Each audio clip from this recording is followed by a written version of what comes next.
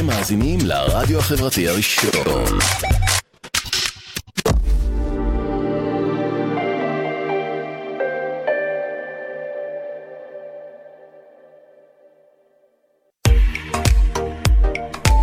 אתם מאזינים לרדיו החברתי הראשון. ועכשיו, שירים וסיפורים, בהגשת אלי אור, ורק אצלנו, ברדיו החברתי הראשון.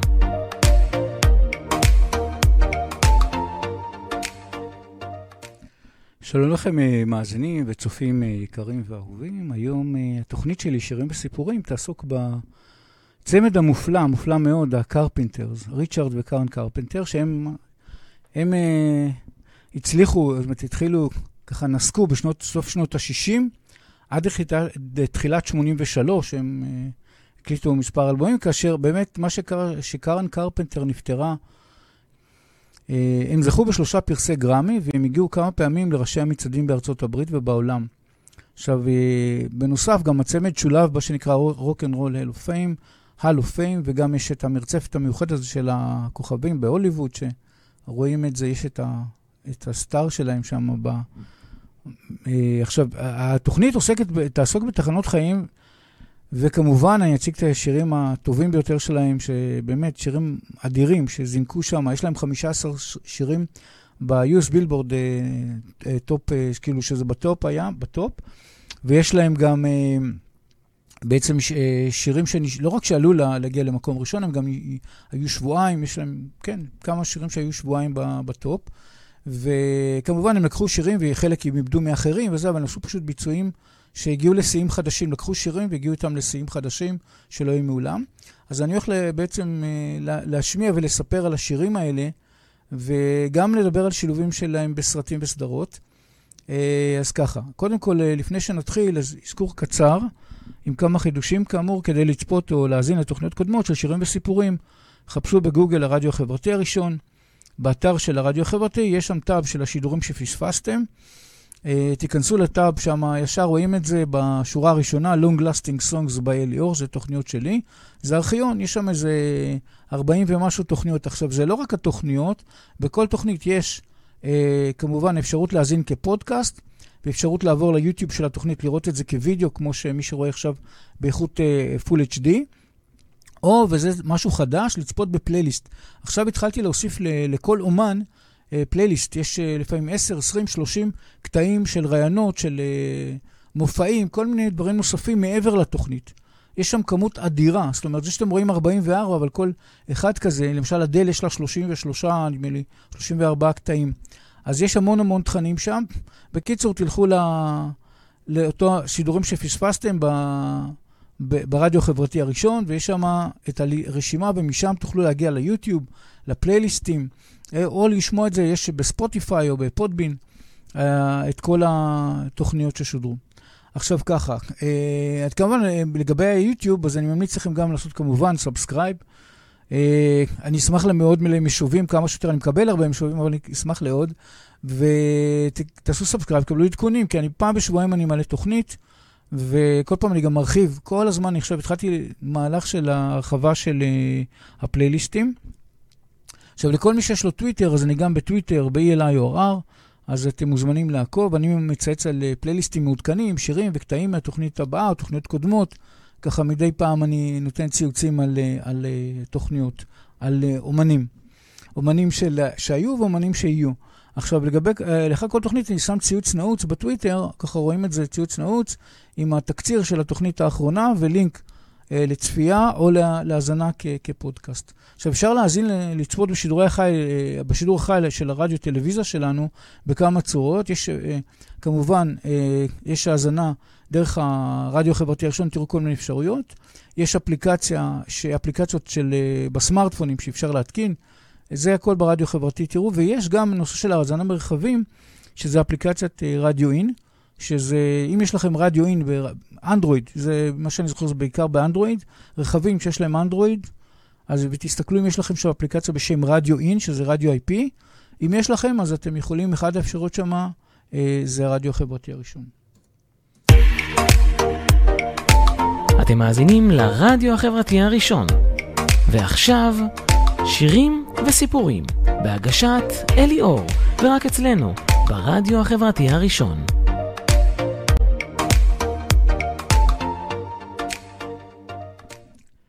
כן, אז עכשיו אנחנו מתחילים לעבור אני אתחיל לעבור על הסיפור חיים, על הקורות חיים שלהם.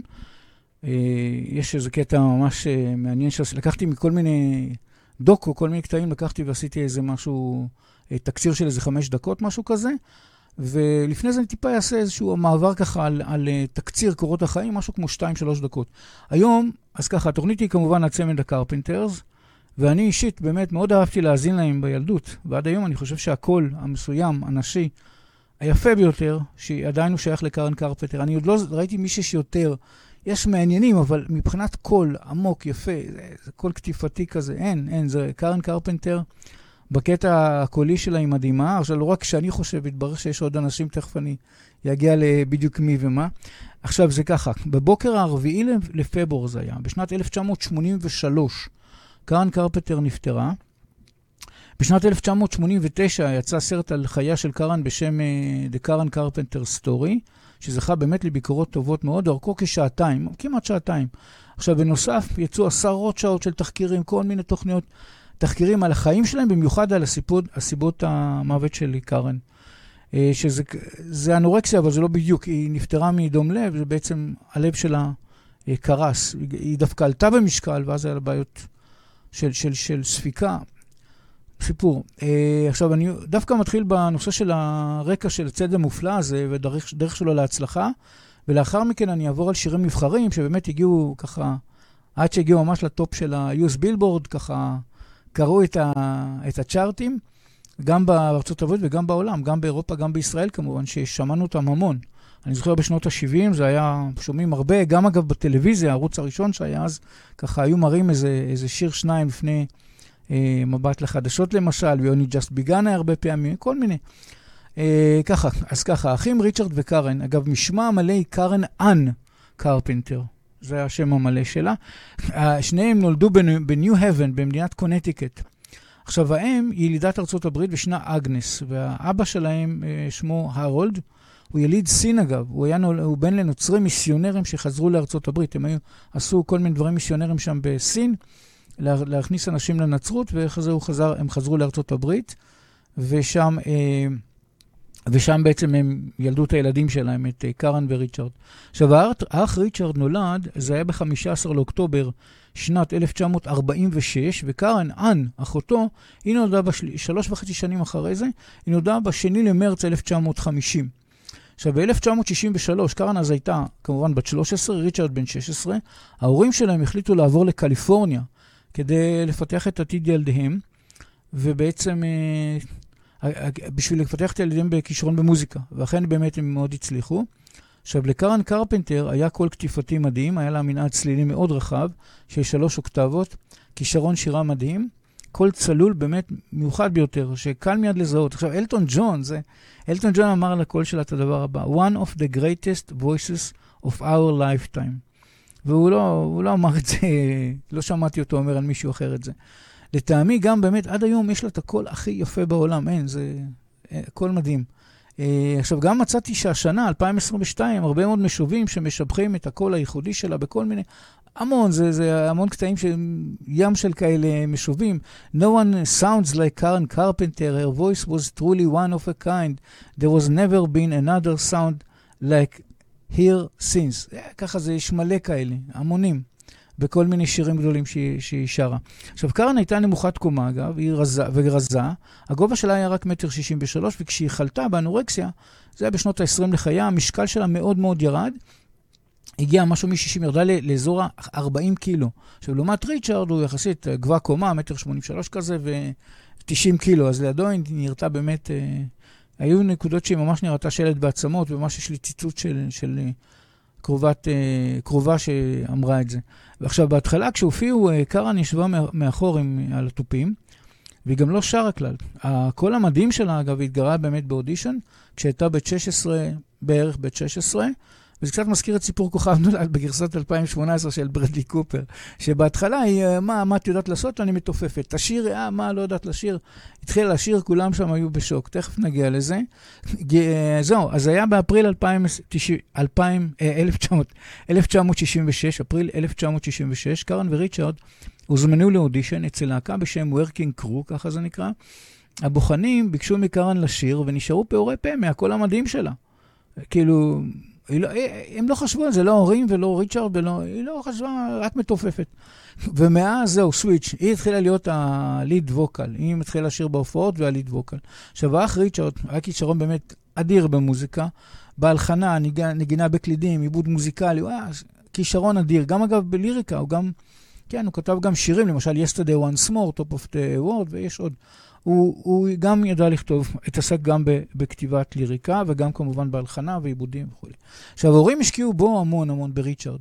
דווקא הם השקיעו בו הרבה מאוד מבחינת כספים וזה. בקארן פחות, היא נלצה, יש איזה קטע שממש מראה את זה, שהיא לא היה לה טופים, היא נורא רוצה לתופף, אז נתנו לה איזה משהו, איזה כלי, איזה משהו לעשות כאילו במקום טופים. לקח שנים עד שקיבלה את הטופים הראשונים שלה. אז בה השקיעו פחות. עכשיו, ההישגים המייחודיים של הקרפנטרס, הם מכרו מעל 60 מיליון תקליטים, והם הגיעו לשיא של 17 שירים ב-US בילבורד טופ 40, ו-27 שירים בטופ 100, וגם זוכו ב3 פרסי גרמי, ויש להם גם 15 שירים שהגיעו לטופ, למספר 1. ב-US בילבורד הגיעו למספר 1, 15 שירים שלהם. עכשיו, במרץ 1971, הם קיבלו על השירים שהוצאו בשנת 1970 שני פרסי גרמי, זה היה Best New Artist ו-Best Album, על האלבום הראשון שלהם, סליחה, זה האלבום השני שלהם, Close to You. היה להם אלבום אחד פחות, הראשון פחות הצליח, ב-1972 הם קיבלו על האלבום בשם קרפנטר, שהוציאו בשנת 71, זאת אומרת, זה סך הכל 3 הגרמי שהם קיבלו, הם היו פעילים כצמד, משהו כמו 10 שנים, עם הפסקות בגלל המחלה של קארן. עכשיו, השירים שלהם עדיין הם מאוד מאוד פופולריים עד היום, ולשירים שלהם באמת יש שילובים רבים, ראיתי מלא בסרטים וסדרות, וגם להרבה מאוד כמובן המון קאברים, כי השירים שלהם פשוט יפים. הם עשו להם עיבודים יפים, ואז אנשים ניסו לחכות את העיבוד שלהם, שבעצם אפשר להגיד זה לזכותו של ריצ'רד, כל מיני עיבודים שהוא עשה שם, לקח שירים, גם הוא כתב, אבל גם הוא לקח הרבה שירים פחות מוצלחים, והפך אותם למגה מוצלחים. זה באמת התמחו בזה. ממש יש שירים שאומרים, וואו, איך לקחו שיר והפכו אותו לשוס. עכשיו ככה, ערכתי כמה דקות, 5-6 דקות, באמת ראיתי משהו כמו 10 שעות, המון, על סיפור חיים של קארן וריצ'רד. תקצרתי את זה ככה לאיזה 5-6 דקות. אז בואו ואני אראה לכם את זה עכשיו. On October 15th, 1946, Agnes gave birth to the couple's first child, named Richard Lynn. 3 years later, his sister, Karen Ann, was born on March 2nd, 1950. Harold had an eclectic collection of music, from Harry James to Spike Jones to classical composers. By the time he was 3 years old, Richard's greatest pleasure was spending hours in the basement listening to music from Harold's record collection. Harold had hung playground swings from the ceiling of the basement, so Richard and Karen could swing and listen to music. Karen and Richard were close as children, and the strong relationship they established would last throughout their lives. Agnes and Harold decided the place to go to help Richard's budding career was Southern California. Though it meant leaving old friends, the Carpenters packed up their car and headed west in the summer of 1963.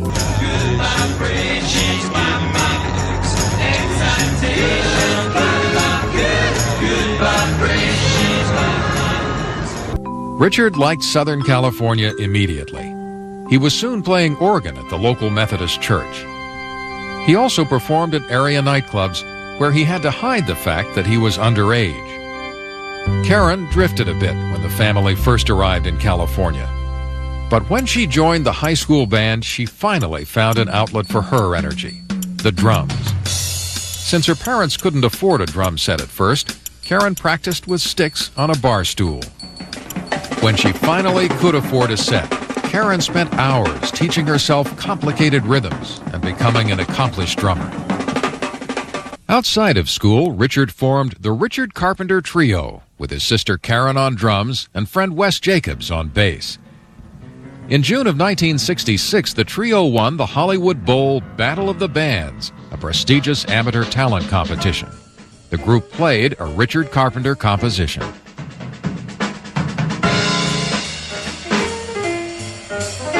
It was a big night in many ways for the 16-year-old Karen and 19-year-old Richard, when a friend offered to take their demo tape to Herb Alpert at A&M Records. This time, the fairy tale came true for the Carpenters. Herb Alpert not only heard the tape, he was impressed with the arrangements, and he described Karen's voice as amazing. Alpert offered the brother and sister a recording contract. On April 22nd, 1969, Karen and Richard Carpenter signed their first major record deal. Karen was still underage at only 19 and had her parents there to co-sign. Richard was 22. It was a heady moment, but both siblings knew it was just the first step. Karen and Richard immediately went to work on their first album. Only 2.5 years after signing with A&M, the kids from Downey found themselves at the 1971 Grammys as multiple award winners for Best New Artist and Best Contemporary Vocal Group. We still can't believe we even had a record out, but we couldn't do it, needless to say, without our producer Jack Doherty and Herb Alpert and Jerry Moss of A&M Records. Suddenly, the brother and sister were in demand everywhere. They were now so well known that barely into their 20s, they had their lives reviewed on the popular program This Is Your Life. One of your favorite teachers at Downey High School, Bruce Gifford. These two people really spent days, months in the studio to get their sound, and unusual for the time, very unusual. And every record that came out, zoom, up it would go, and it was just a magical time. It was an amazing role, and it was a combination of incredibly hard work and preparation. We think that tonight, having the Carpenters, one of America's finest young group in America, entertain us is most appropriate. The Carpenters, ladies and gentlemen. Within a few short years, Karen and Richard Carpenter had gone from suburban kids with a dream to international pop stars. By 1973, they were A&M's top-selling group. To quote one of their hits, the Carpenters were now on top of the world. Yet before the end of the 70s, it would all begin to fall apart. And then I gave her a hug because she was leaving, and she was like a skeleton. And I said quietly to her, I said, Karen, I don't know what you're doing, but you have to stop. This is not good. She said, oh, okay. And that was it. The last time I saw her.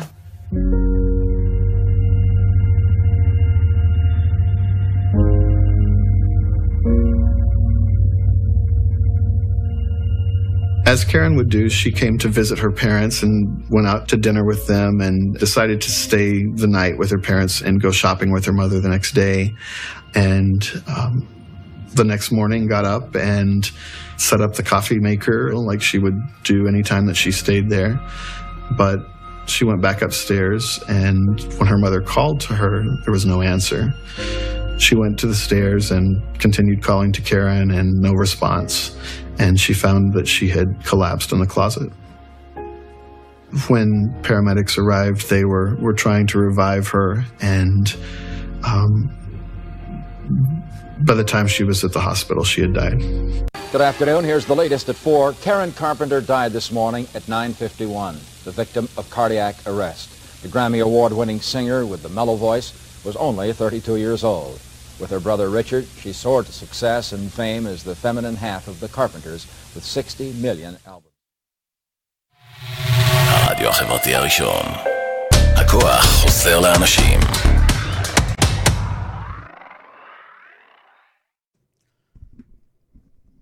כן, אנחנו מתקדמים הלאה. עכשיו, מה שאני רוצה, להתחיל לעבור על לחצי הכוס המלאה, למה שכן היה, הדברים היפים שהיו, והיו הרבה מאוד דברים יפהפיים שם. אז ככה, אני רוצה להציג את ההופעה הראשונה שלהם בטלוויזיה, זה היה בשנת 68, והם עשו קאבר לשיר Dancing in the Street, ואיתו באמת הם קיבלו את הזכות הגדולה להופיע בטלוויזיה. אגב, השיר Dancing in the Street זה משהו שאם דיברתי על זה כבר, המאמאז אנד פאפאז, הם עשו גם קאבר על השיר הזה. זה שיר של 3 כותבים, אחד בשם משהו ג'ו הנטר, מרווין גיי ומיקי סטיבנסון. 3 כותבים שכתבו, ואז בעצם מה שהכי, אחד הפורסמים ביותר זה המאמאז אנד פאפאז ושל הקרפנטרס. וכן, זה היה בשנת, המקור, הפעם הראשונה זה דרך מרתה, זה נקרא מרתה ריבס and ונדלס, משהו כזה, זה קבוצת נשים אפרו-אמריקאיות, שבשנת 64 הם שרו את זה פעם ראשונה, ואיכשהו זה די הצליח. ואז באמת המאמאז אנד פאפאז עשו את זה בשנת 65, והם עשו את זה ב-68, את השיר הזה, Dancing in the Street, שזה שיר נורא כיפי, כזה קצבי וכיפי. עכשיו לגבי הקרנה, מה שקרה שזה האירוע שהיה, הפעם הראשונה שמופיע, זה היה ב-22 ליוני שנת 1968, קארן ריצ'רד ועוד נגן גיטרה בס, הם צרפו איתו כאילו טריו, הופיעו לראשונה בטלוויזיה, ובאותה תופעה הם כאילו הציגו את עצמם כטריו, אבל הטריו הזה החזיק תקופה קצרצרה של ממש חודשים בודדים, אותו נגן בס עזב ונשארה רק קארן ואחיה ריצ'רד, כדו, וככה זה נמשך לאורך השנים, הקריירה שלהם עד שזה יסתיים. עכשיו, מה שקורה, אז גם הם התחילו לעבוד על האלבום הראשון עם ה-A&M Records, והנה אני רוצה להציג לכם את ההופעה הראשונה שלהם בטלוויזיה, בקליפורניה זה היה, ביוני 1968, 22 ליוני 1968, ובואו נראה את זה עכשיו. This will play rock, roll, and they play jazz, and they play blues, you name it. Right now they're going to play Dancing in the Street. From California State at Long Beach, the Dick Carpenter Trio. Here they are.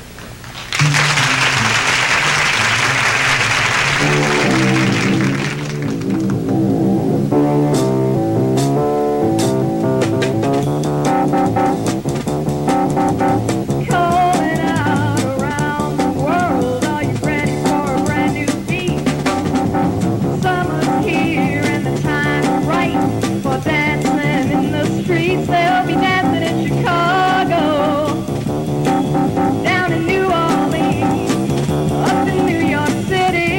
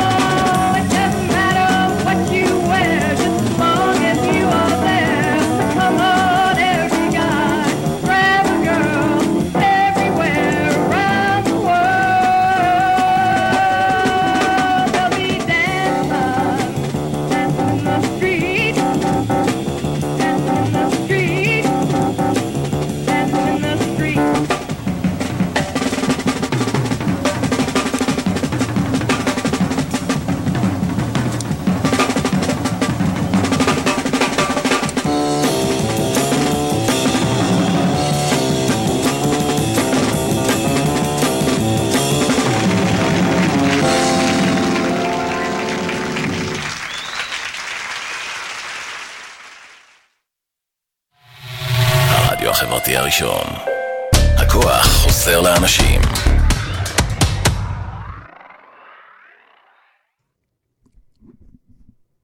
כן, אז אני רוצה להתקדם לדבר הבא, שרציתי ככה להתרכז באיזה נושא מעניין. קרן היא למדה טופים כמובן, באמת הייתה מתופפת מאוד כישרונית, אבל עד כמה? היא בכלל נחשבה בשנת 75, ממש היה כתבות על זה שהיא נחשבת לפי כל מיני סקרים, וזה שהיא המתופפת הטובה בעולם, בתור אישה, המתופפת הטובה ביותר. עכשיו, מה שקרה בשנת 1975, באותה שנה, אז שזה כבר הם היו מאוד מצליחים, והיה להם כל מיני להיטים, דווקא אני קופט ככה ל-75, ואני חוזר אחר כך ללהיטים הגדולים האחרים, אבל משהו מיוחד על זה.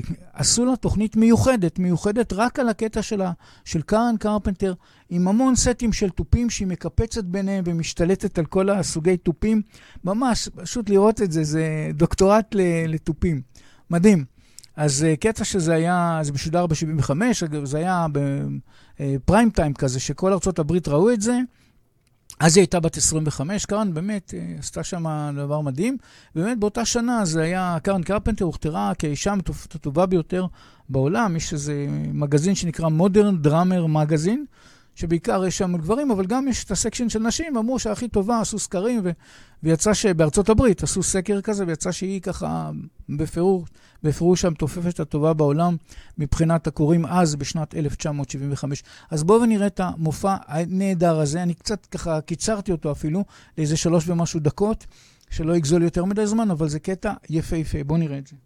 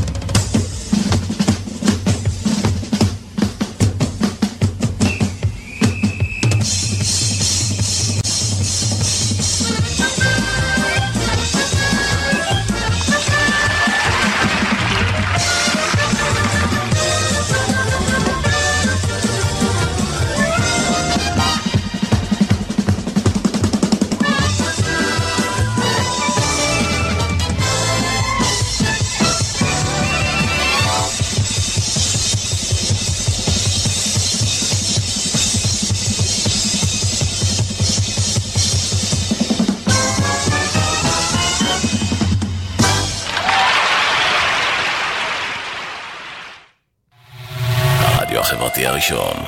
הכוח חוזר לאנשים.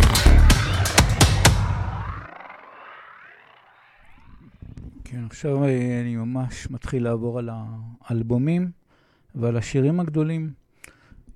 ולקחתי ככה, ליקטתי, כי מבחינת הזמנים, יש לי סך הכל זמן מוקצב. אבל אז לקחתי באמת את הטובים ביותר. קודם כל אני רוצה להתחיל, האלבום הראשון שלהם, זה היה משהו כמו 6 שנים אחרי שהמשפחה עברה לקליפורניה, זה היה בשנת 69, אז כמו שראינו בקטע, אז הם חתמו עם A&M Records, וחברה סך הכל די מכובדת, קטנה, אבל די מכובדת, והאלבום הראשון שהם הוציאו, זה היה באוקטובר 1969, ושם האלבום היה Ticket to Ride, שזה על שם שיר ידוע שזה בעצם של הביטלס, והאלבום הזה בעצם הכיל קאברים. אז, אבל הם לא הוציאו אגב סינגלים, אבל לא הצלחה גדולה, אבל כן, מכל האלבום הזה אני זוכר שהשיר Ticket to Ride, היה להם איזה וידאו קליפ שזה היה מוצג בישראל, הערוץ הראשון, היה לנו רק ערוץ אחד אז, והציגו אותו די הרבה לפני כזה, רואים לפני חיים יבין כזה, 2-3 דקות, רואים את Ticket to Ride, ראו את זה הרבה, אני זוכר את זה הרבה פעמים, ואז גם, אני חושב שאפילו את התקליט הראשון, לא, היה רק את התקליט השני, אבל קצת אחרי, אבל כן, אז זה כבר התחיל להתפרסם מ-Ticket to Ride. עכשיו, זה היה ככה שהשיר הזה, Ticket to Ride, הוא קאבר, כמובן השיר של ביטלס, שבעצם ג'ון לנון ופול מקארטני כתבו, כאשר הסינגל הזה של הביטלס, הוא יצא כמה שנים לפני, זה היה בשנת 68, כשהביטלס הוציאו את זה. אבל במקור, השיר הזה מדבר על גבר שאומר לאישה, she's got a ticket to ride, ובעצם שינו את זה, כי הרי קארן שרה כאילו בתור אישה, אז היא אומרת, he's got a ticket to ride, והם שינו את שינוי קטן בליריקה, ובהחלט זה התקבל ואהבו את זה וכו'. זה כבר נכנס אני זוכר נכנס ליוס בילבורד, הוא עדיין לא כבש, אבל הוא הגיע שם ליוס בילבורד הוט 100, עכשיו ככה, השיר הזה באמת עוסק באהוב נחשק, שאינו מעוניין כאילו ש-he's got a ticket to ride, he don't care וכו'. זאת אומרת, זה בעצם היה הפעם הראשונה שככה הם הגיעו ל-US בילבורד וכו', והתחילו לשמוע עליהם בארצות הברית ובעולם. עכשיו באמת לקאבר הזה, הייתה באמת הצלחה משמעותית שהוא נכנס ל-US בילבורד הזה, והוא הגיע למקום 54, הוא לא הגיע לטופ, אבל הוא נשאר שם 12 שבועות ב-US Hot 100, US בילבורד Hot 100, שזה יפה מאוד, וכבר, זה כבר נהיה איזשהו בסיס של איזושהי הצלחה שם, וואלה, והתחילו להופיע וכו' כבר אז, בגלל זה שהם נכנסו ל-US בילבורד. עכשיו, לגבי הקרנה, מצאתי אחת ההופעות הראשונות שלהם, נדמה לי שזה היה באוסטרליה, כאשר מה שקרה שם זה קטע משעשע, שריצ'רד מסביר לקהל שקארן איננו אשתו. היא לא אשתו, אלא רק אחותו. כי היו שם כל מיני שמועות שחשבו שזה קארן וזה, זוג נשוי בטח. אנשים שלא כך מכירים. ואז הוא אומר, תראה איך הוא אומר את זה. והיא כזה, יש שם קטע מצחיק שהיא מגיבה. אבל אחרי זה הם שרים באמת את ה-Ticket to Ride. בואו נראה את זה עכשיו. And last but not least, the little lady behind the drums is my sister. Not my wife. Now, you may laugh, but quite a few people still think that Karen and I are married. Oh, and God.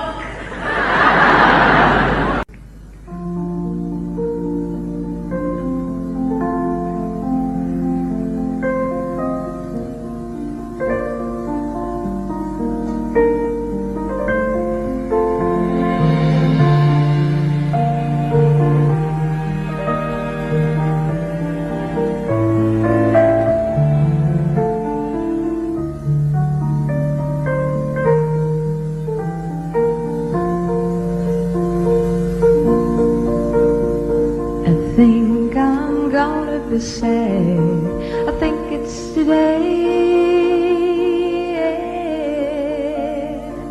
The boy that's driving me mad is going away. He's got a ticket to ride. He's got a ticket to ride. He's got a ticket to ride.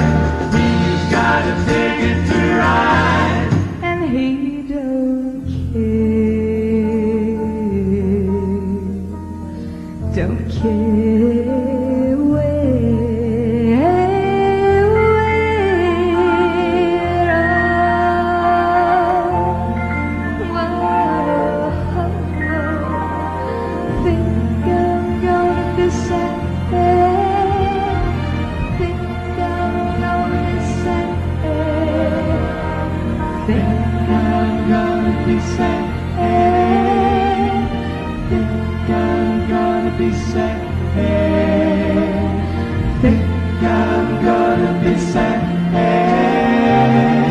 Think I'm gonna be sad. Think I'm gonna be sad. Think I'm gonna be sad.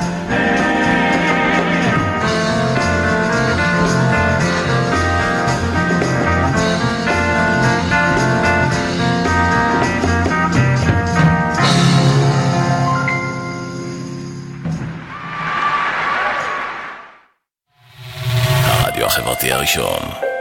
הכוח חוזר לאנשים.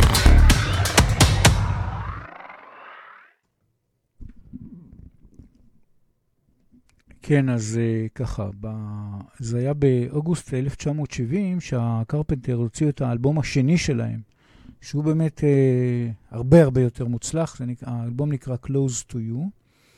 לעומת האלבום הראשון שלהם, האלבום השני זכה ממש להצלחה עולמית גדולה. אני זוכר כן, היה לי זה היה תקליט, עדיין זה היה תקליטים האלה, כן, התקליטים של ה-33 אינץ'. אז היה לי את התקליט הזה גם. ובאמת זה היה משהו עולמי. אגב, מבחינת הטופ 500, מבחינת האלבומים מכל הזמנים, אז מה שראיתי זה ממוקם במקום 175, משהו כזה. זאת אומרת, באמת, אחד הגדולים, זה מאסטרפיס. יש באמת לעיתים יפהפיים כאן. עכשיו, מתוך האלבום השני, אני בחרתי להציג, קודם כל, כדבר ראשון, את השיר כשם האלבום, שזה Close to You. הוא יצא, אגב, כ3 חודשים לפני יציאת האלבום. אז כן, זה היה במאי, משהו כזה, כן, 3 חודשים, כן, זה היה במאי שהם הוציאו את הסינגל, באוגוסט הם הוציאו את האלבום כולו. עכשיו, ההישגים של הסינגל הזה, של השיר, Close to You, היווה עבור הצמד את הפריצת הדרך הגדולה, באמת, ממש פריצה, שמבחינת מומחי מצעדים באנגליה, זה מה שנקרא Breakthrough Hit. הוא הגיע גבוה מאוד במצעדים לאירופה, ממש בראשי המצעדים, וב-US בילבורד, וזו הנקודה, ב-US בילבורד הוט 100, הוא הגיע למקום הראשון ב-1970, ובשנת 71 הצמד זכה בגרמי על הביצוע הייחודי שלהם לשיר הזה בקטגוריה של Best Contemporary Performance by a Duo, וגם כן של כאילו גרופ או צ'ור, סליחה, זה הם זכו בגרמי הזה, גרמי הזה על השיר הזה. עכשיו, השיר הזה שולב גם בסרטים וסדרות, וממש השנה, לדוגמה, דרי גרס, עונה שלישית, פרק 5, זאת אומרת, אנחנו מדברים על ממש השנה, 2022, עדיין זה משולב, אפילו 2002 גם, מצאתי לא חיפש יותר מדי, אבל ראיתי שיש שילובים בסדרה Dawson's Creek, עונה 5, פרק 15, אז יש שילובים של השירים שלהם בהחלט, בסרטים וסדרות. עכשיו, סיפור השיר Close to You.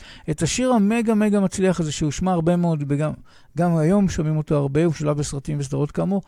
כתבו אותו, בעצם זה ברט בחרך והל דיוויד. ברט בחרך כתב להם כמה שירים טובים, שהוא עבד עם ריצ'רד, וזה הם ממש עבדו, הוא עבד איתם. עכשיו, ריצ'רד קרפנטר עשה לשיר הזה עיבודים, הלחנה וכו' בצורה ייחודיים לסגנון שלהם. הוא עשה את הפיינטיונינג למקסם את הקול הייחודי של קארן, וכל מיני מילות, וזה עבודה של ריצ'רד. הוא ממש טוב בעיבוד ובהלחנה. עכשיו, כאשר הביצוע של הקרפנטר זו הטוב ביותר לשיר עד היום. Close to You, כשאומרים Close to You, איזה ביצוע של מי?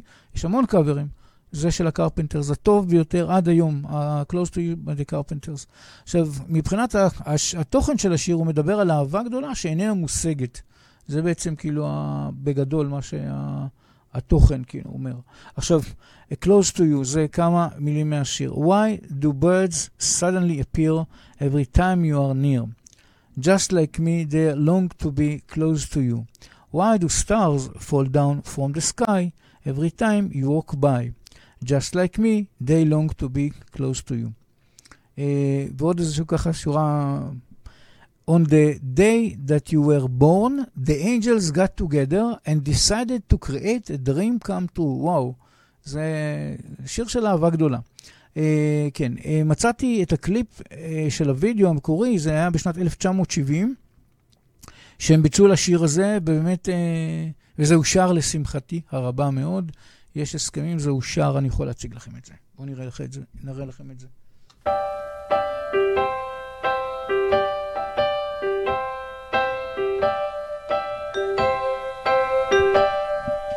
Why do birds suddenly appear here.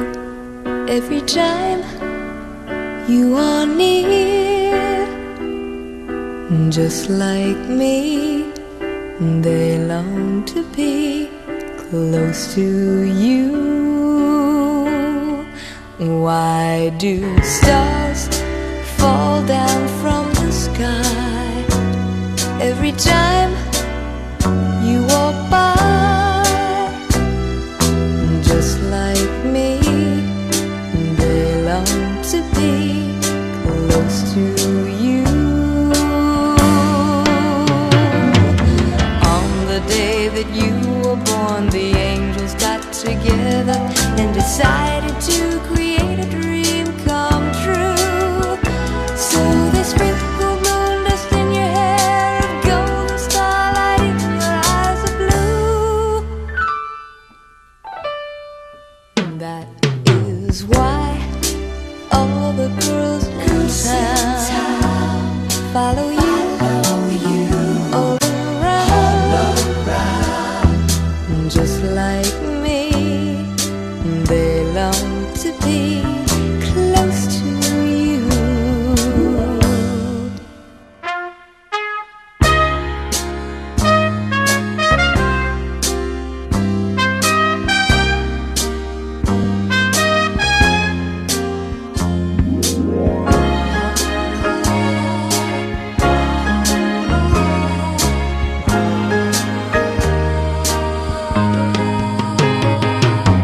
On the day that you were born, the angels got together and decided to create a dream come true. So they sprinkled moon dust in your hair of gold and starlight in your eyes of blue. That is why all the girls in town follow you all around. Just like me, they long to be close to you. Just like me, they long to be close to you.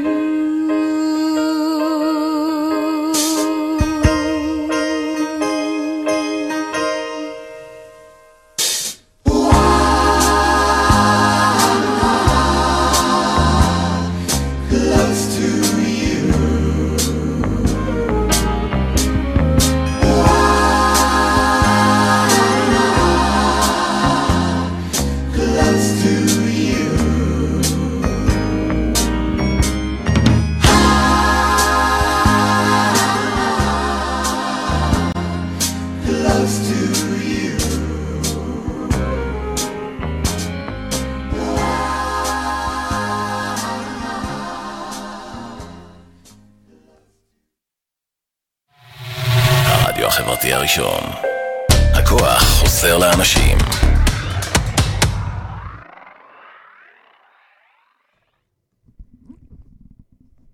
כן, אז ככה, שיר נוסף ענק מהאלבום Close to You, שיצא באוגוסט 1970, הוא השיר כמובן הסופר סופר מגה מפורסם We've Only Just Begun, שזה שולב בכל מסרטים, סדרות, אפילו 2022, נדמה לי, זה היה בכאן 11, ראיתי איזשהו פרסומת ששילבו איזשהו את הסאונד, את השיר הזה, באיזה פרסומת על העשייה שלהם. אז זה בכל העולם, זה כל הזמן ממשיך להתגלגל וקאברים ושיר שחי, שיר נצח כזה. השיר הוא באמת הסינגל השני של האלבום, והוא יצא רק יומיים אחרי שהאלבום יצא באוגוסט 1970. עכשיו ככה, ההישגים שלו. השיר הזה, We've Only Just Begun, באירופה ישר הגיע לראשי המצעדים בהרבה מדינות. השיר נכנס ליוס בילבורד עוד 100. ועלה ועלה, הגיע למקום השני, כי היה שם איזה משהו יותר חזק באותו זמן. וב-1971 הצמד באמת זכה וגרמי עבור העיבוד שלהם לשיר, זה היה כתוב בקטגוריה Best New Artist.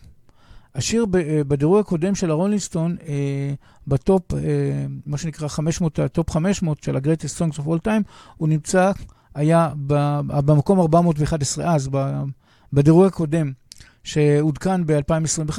ב-2021 זה כבר לא בטופ 500, אבל עדיין הוא מאוד מאוד מושנע, משתמשים בו פרסומות, משתמשים בו בכל מיני בסרטים וסדרות, זאת אומרת, עדיין הוא בהחלט מאוד משתמשים, וכמו שאמרתי, ראיתי שבאמת איזה פרסומת של כאן 11, לא מזמן שראיתי, אז זה גם השתמשים בזה אפילו, הנה, 2022, בישראל, אבל בכל העולם משתמשים בזה מדי פעם. עכשיו, סיפור השיר, ככה, באמת קשור לפרסומת אגב. השיר הזה נכתב על ידי שניים, על ידי פול וויליאמס ורוג'ר ניקולס. וזה בכלל נכתב, השיר הזה הוזמן עבור פרסומת של בנק בקליפורניה. זאת אומרת, We've Only Just Begun, בכלל זה היה כחלק מקמפיין של מסע, של פרסום של איזשהו בנק בקליפורניה בשם National Bank. כאשר הבנק הזה התרכז בזוגות שמתחתנים, כאילו זמן החתונה, זה המורגג' וכל לקנות את הבית וכל הכסף הגדול, כדי שהם יעברו לפתוח חשבונות אצלם. זאת אומרת שהם מתחתנים, אז הולכים לפתוח בניישנל בנק את החשבון בנק שם, כמובן למורגג'ים וכל הדברים. עכשיו, כמובן עם המורגג' וניהול כספים וכו' לטווח ארוך. עכשיו, השיר הזה התנגן כאשר רואים בפרסומת זוג שמתחתן, ואחר כך מתחיל את חייו כזוג נשוי.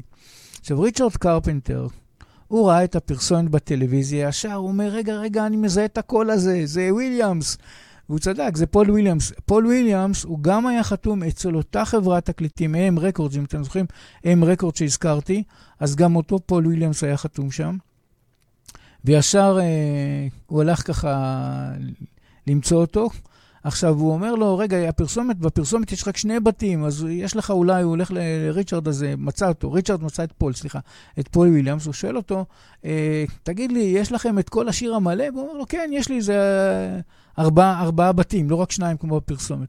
הוא אומר לו, נהדר, וזה, בוא נעבוד, התחיל לספר להם מי אמרו, שניהם היו מבסוטים, ריצ'רד וויליאמס היו מבסוטים, הוא שמח מאוד, וויליאם באמת, כן, שמח, וזה הצליח, והצליח בענק אפילו. עכשיו, כמה מילים מהשיר We've Only Just Begun, שכתב בעצם פול וויליאמס והבחור השני, מה שמו? רוג'ר ניקולס, נכון, אבל פול וויליאמס היה יותר ליד בעניין פה, בשיתוף הזה. עכשיו, ככה, We've only just begun to live, white lace and promises, a kiss for luck, and we are on our way. We are only just begun. Before the rising sun, we fly, so many roads to choose. We'll start out walking and learn to run. And yes, we've only just begun. שיר יפה.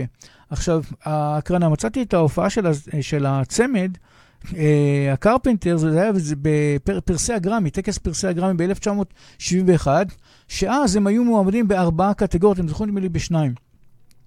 אבל אז הם היו מועמדים ל4 פרסי גרמי, והם הופיעו בטקס פרסי הגרמי ב-1971 עם השיר הזה. אז בואו ונראה את זה עכשיו. Time now to enjoy another of the nominated best songs, We've Only Just Begun. Written by Roger Nichols and Paul Williams and sung for you now by 4-time nominees, ladies and gentlemen, the Carpenters.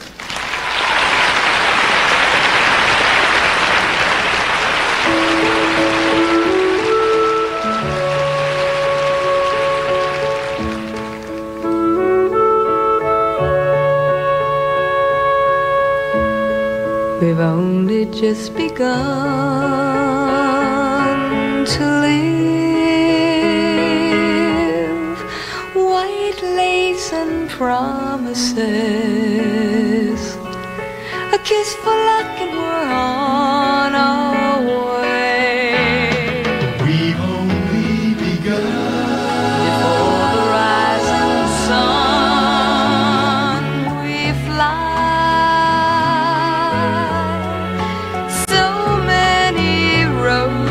Choose.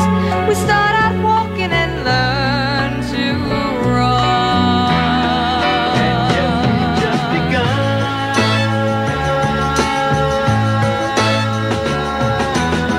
Sharing horizons that are new to us, watching the signs along the way.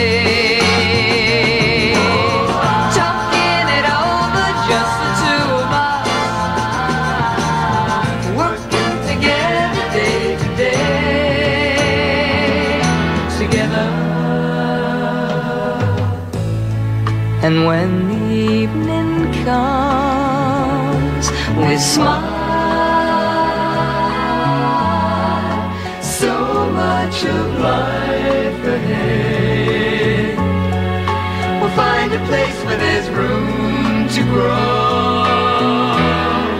And yes, we've just begun.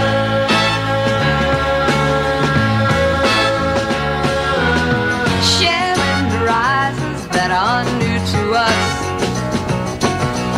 Watching the signs along the way. Talking it over, just the two of us. Working together day to day. Together. Together. And when the evening comes, we smile. So much of life ahead. We'll find a place where there's room to grow. And yes, we've just begun.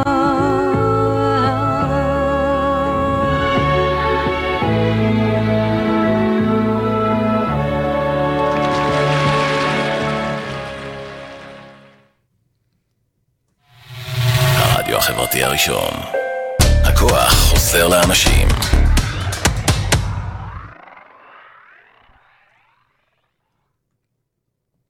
כן, ככה, זה ביוני 1972, הקרפנטרס הוציאו אלבום נוסף בשם A Song for You. מהאלבום הזה בחרתי את השיר שהכי התבלט מבחינתי, הוא השיר Top of the World, שהיה הסינגל החמישי לאלבום הזה, ויצא כסינגל למצעדים ב-17 לספטמבר 1973, שממש ממש מי שפה בישראל זה ככה Top of the World והקרש של מלחמת יום הכיפורים. כן, ממש אז גם כן, השמיע אותו, אני חושב שכן, אפילו טיפה, כאילו זה רק יצא וזה היה היט, זה היה ממש ממש מוצלח, Top of the World. עכשיו, יש גם סיפור שמאיפה זה בא, איזו השראה של אחד המרגנים שלהם אמר לו, מה, אני לא יכול כזה צפוף להגיע לכם איזה, אז היה שם איזו שיחה בין ריצ'רד לבינו, ואז הוא זרק לו איזה משפט כזה, אתם כאילו בטופ אוף דה וורד, זרק לו איזה מאמר, זה אומר לו, ריצ'רד אומר לו, זה רעיון באמת פרז יפה, ומזה הוא פיתח, זה ריצ'רד קרפנטר כתב את זה. בואו נראה קצת ככה לגבי הישגים והסיפור של השיר. אז השיר הזה הגיע לראשי המצעדים באירופה וארצות הברית, הוא נכנס ליוס בילבורד אות 100, והגיע למקום ראשון, ולא רק שהגיע למקום ראשון, גם נשאר במקום הראשון שבוע אחרי זה. זאת אומרת, שבועיים נשאר בטופ. שיר ממש מוצלח. עכשיו, סיפור השיר.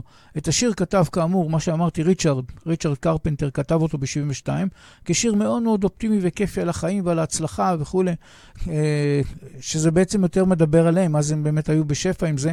הסיפור הזה שעם המרגן שסיפר, שהוא אמר לו, אתם כאילו בטופ, ואז הוא אמר לו, יש איזה קטע שמצאתי, אחד הקטעים שמצאתי, וואלה, הייתי צריך אולי להוסיף את זה, אבל לא משנה, זה איזושהי השראה כנראה, שאחד המרגנים אמר להם, אתם כאילו בטופ הזה, אי אפשר אפילו להגיע לכם, הכל כזה, כאילו הקהל וזה, כאילו קראודד. עכשיו, ריצ'רד גם נעזר בג'ון בטיס, לעיבוד והלחנה, והטיוב ככה של הליריקה, ולסדר את כל העניינים שם, שזה יצא מושלם. אז גם, אבל ריצ'רד זה בעצם ההשראה באה ממנו, והוא נעזר באותו ג'ון בטיס לעשות את ההשלמות. עכשיו, ככה כמה מילים מהשיר הנהדר הזה, Top of the World. Such a feeling coming over me, there's a wonder in most everything I see. Not a cloud in the sky got the sun in my eyes, and I won't be surprised if it's a dream. Everything I want the world to be is now coming true, especially for me, and the reason is clear, it's because you are here, עוד פעם בקשר של משהו של אהבה, you are the nearest thing to heaven that I've seen. יפה, יפה מאוד. עכשיו, הקרנה, מצאתי הופעה של הקרפנטר, זה היה ב-15 לפברואר 1974, זה היה בהולנד, וזה היה עבור ערוץ טלוויזיה, משהו נקרא אברו טלוויזיה, משהו כזה, אבל זה היה בהולנד. עכשיו, המופע הזה מצולם, זה נקרא RAI, משהו קונגרס בילדינג באמסטרדם, זה צולם באמסטרדם באיזשהו אחד האולמות המפוארים שם, אז בואו ואני אראה לכם את זה עכשיו. Here's a song that Richard wrote with John Bettis. I think it was about 2 years ago, and it's on our singles album, 1969 to 1973, and it's called Top of the World.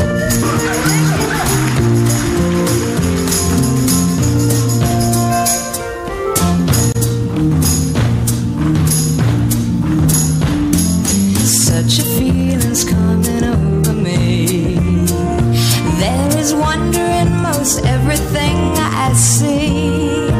Not a cloud in the sky, got the sun in my eyes, and I won't be surprised if it's a dream. Everything I want the world to be is now coming true, especially for me. And the reason is clear, it's because you are here. You're the nearest thing to heaven that I've seen. I'm on the top of the world, looking down on creation, and the only explanation I can find is the love that I found ever since you've been around. Your love's put me at the top of the world.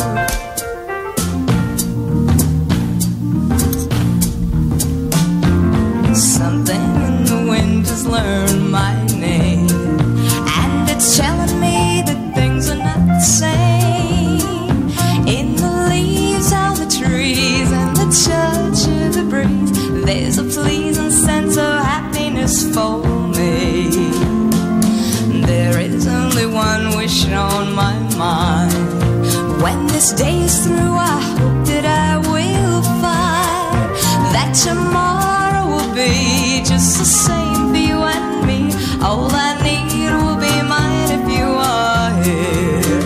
I'm on the top of the world, looking down on creation, and the only explanation I can find is the love that I found ever since you've been around. Your love's put me at the top of the world. I'm on the top of the world, looking down on creation, and the only explanation I can find is the love that I found ever since you've been around. Your love's put me at the top of the world.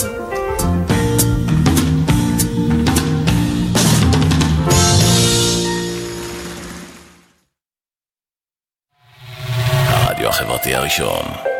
הכוח חוזר לאנשים.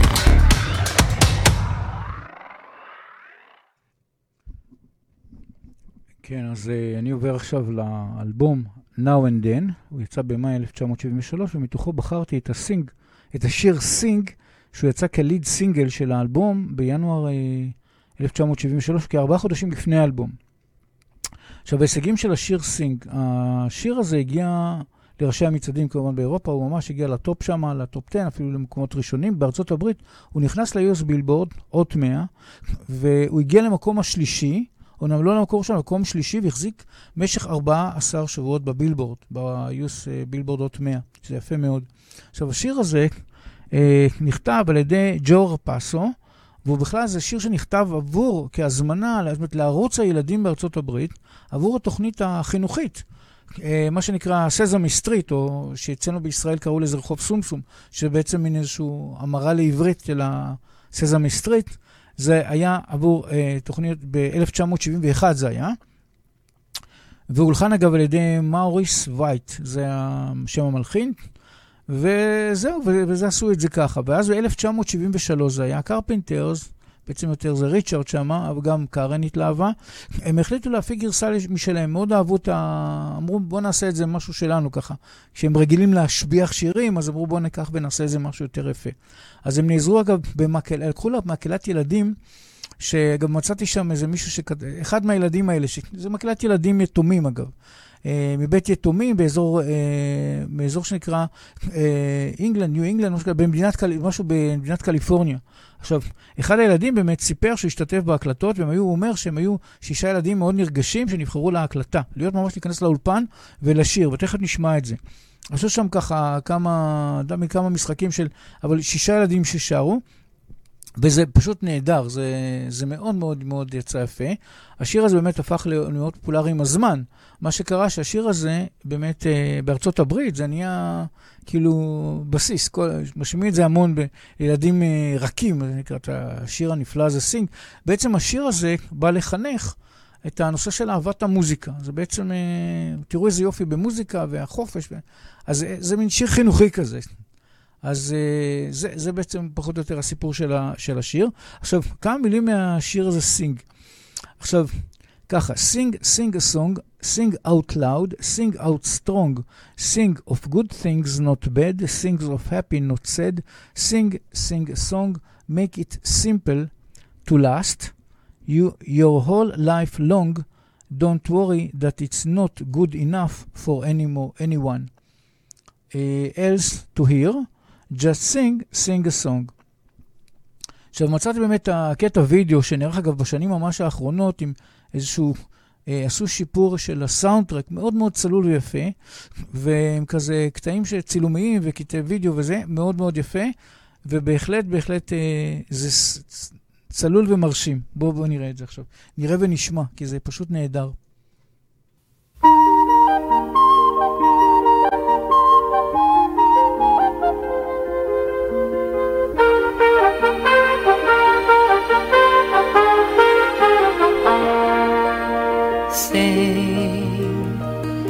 Sing a song, sing out loud, sing out strong, sing of good things, not bad,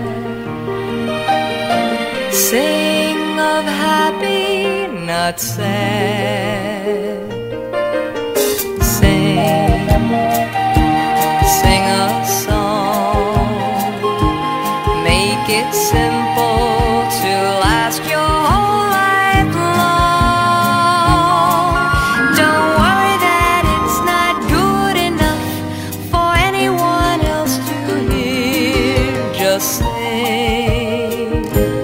sing a song.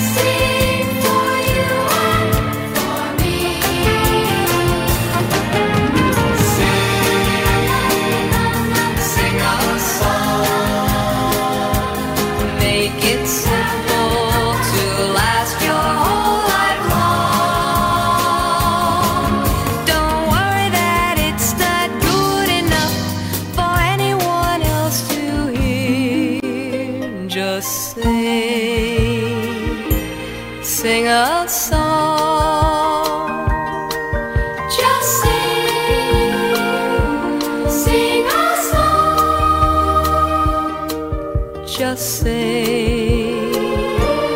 sing a song.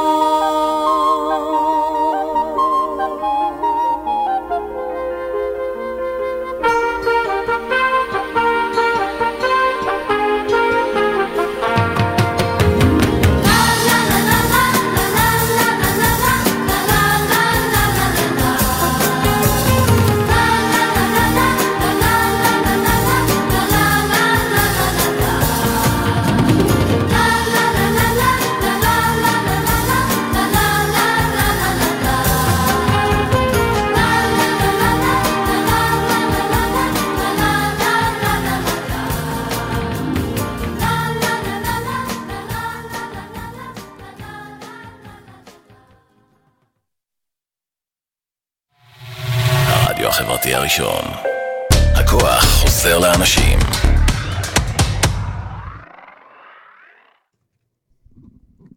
כן, אז ככה, מאותו אלבום, Now and Then, שיצא במאי 73, בחרתי את השיר Yesterday Once More, שהוא יצא כסינגל השני של האלבום, יצא במאי 1973.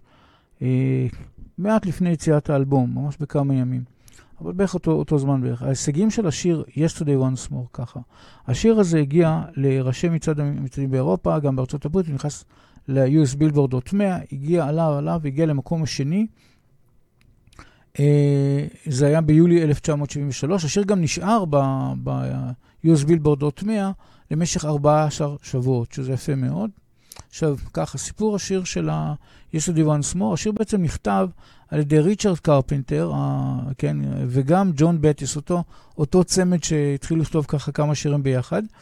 כשיר מעין מתקתק כזה, הנוסטלגיה, ככה, להישען על זה, להיזכר בכל מיני רגעים יפים בנוסטלגיה, שבו משלבים קצת ג'יבריס כזה מוצלח עם עברי שללה וכו', אבל שיר ממש מתוק של נוסטלגיה, שיר נהדר.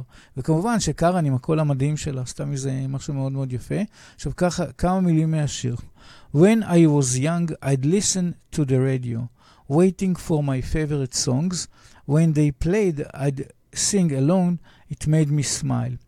Those were such happy times and not so long ago. How I wondered where they're gone, but they're back again, just like a long-lost friend. All the songs I loved so well, every sha-la-la. זה כל ה-every sha-la-la, זה בעצם פה הג'יבריש קצת מתחיל.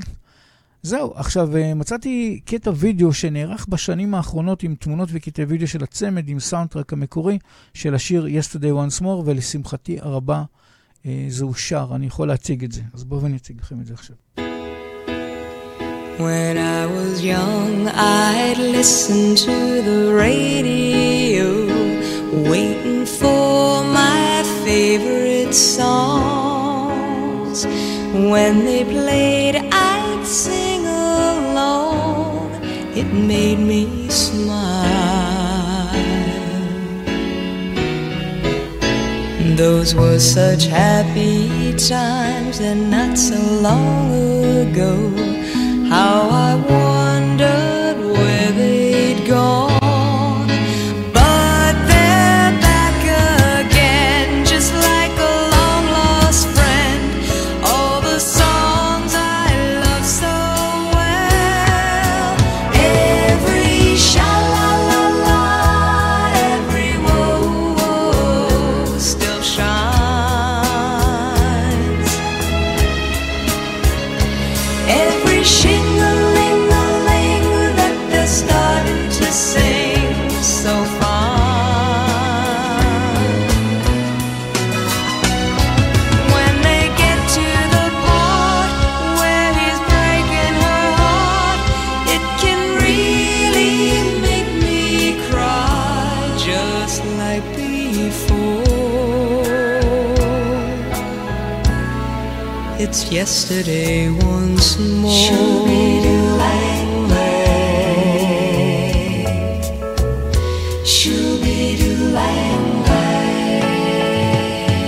Looking back on how it was in years gone by, and the good times that I had, makes today seem rather sad. So much has changed. It was songs of love that I would sing to them, and I'd memorize each word. Those old melodies still sound so good to me as they melt the years away. Every sha-la-la-la, every woe-woe still shines. All the oldies but goodies, the thing that they're starting to sing so fine. All my best memories come back clearly to me. Some can even make me cry just like before. It's yesterday once more. Every shot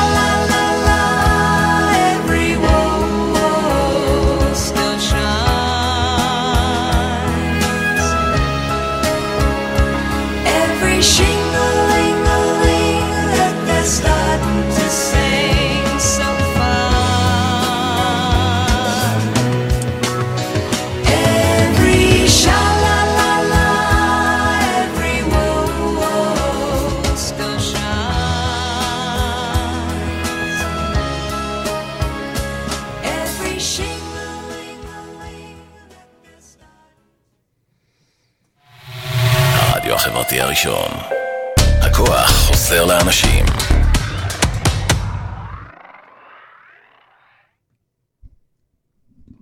כן, אז מתקדמים עכשיו, אני עובר לאלבום בשם הורייזון.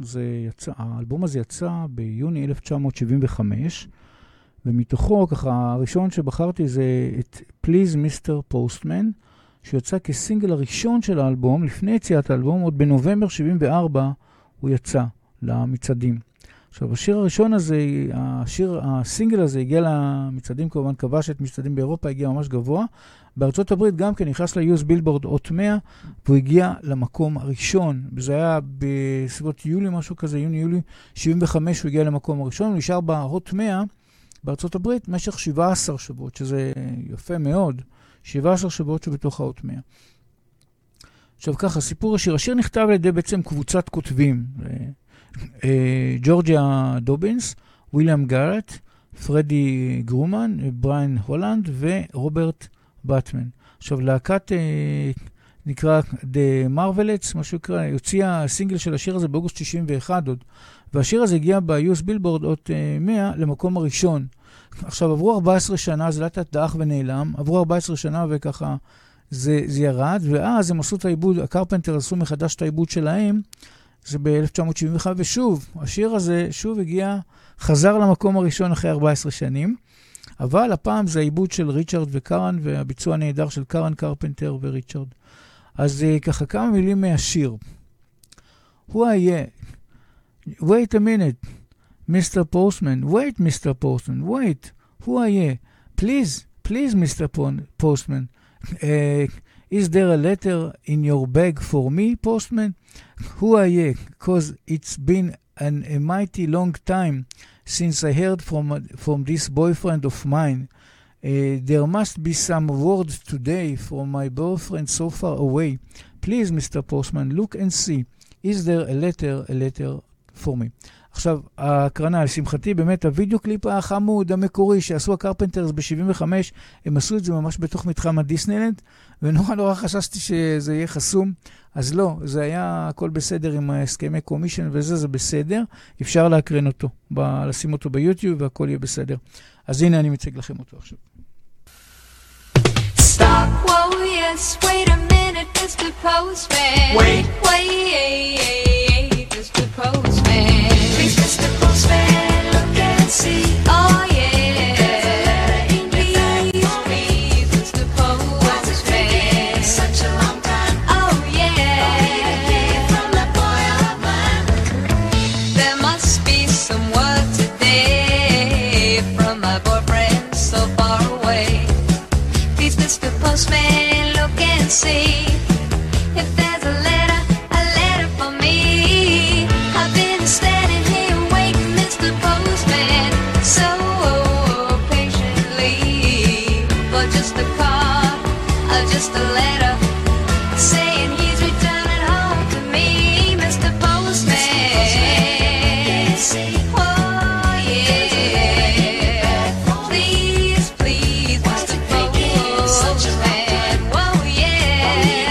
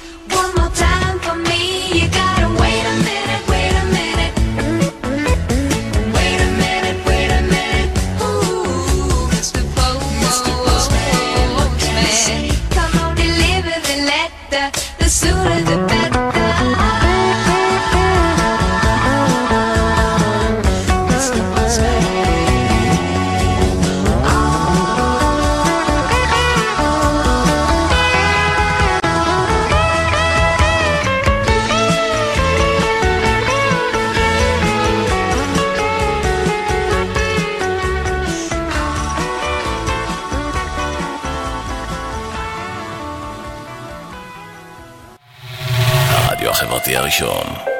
הכוח חוזר לאנשים.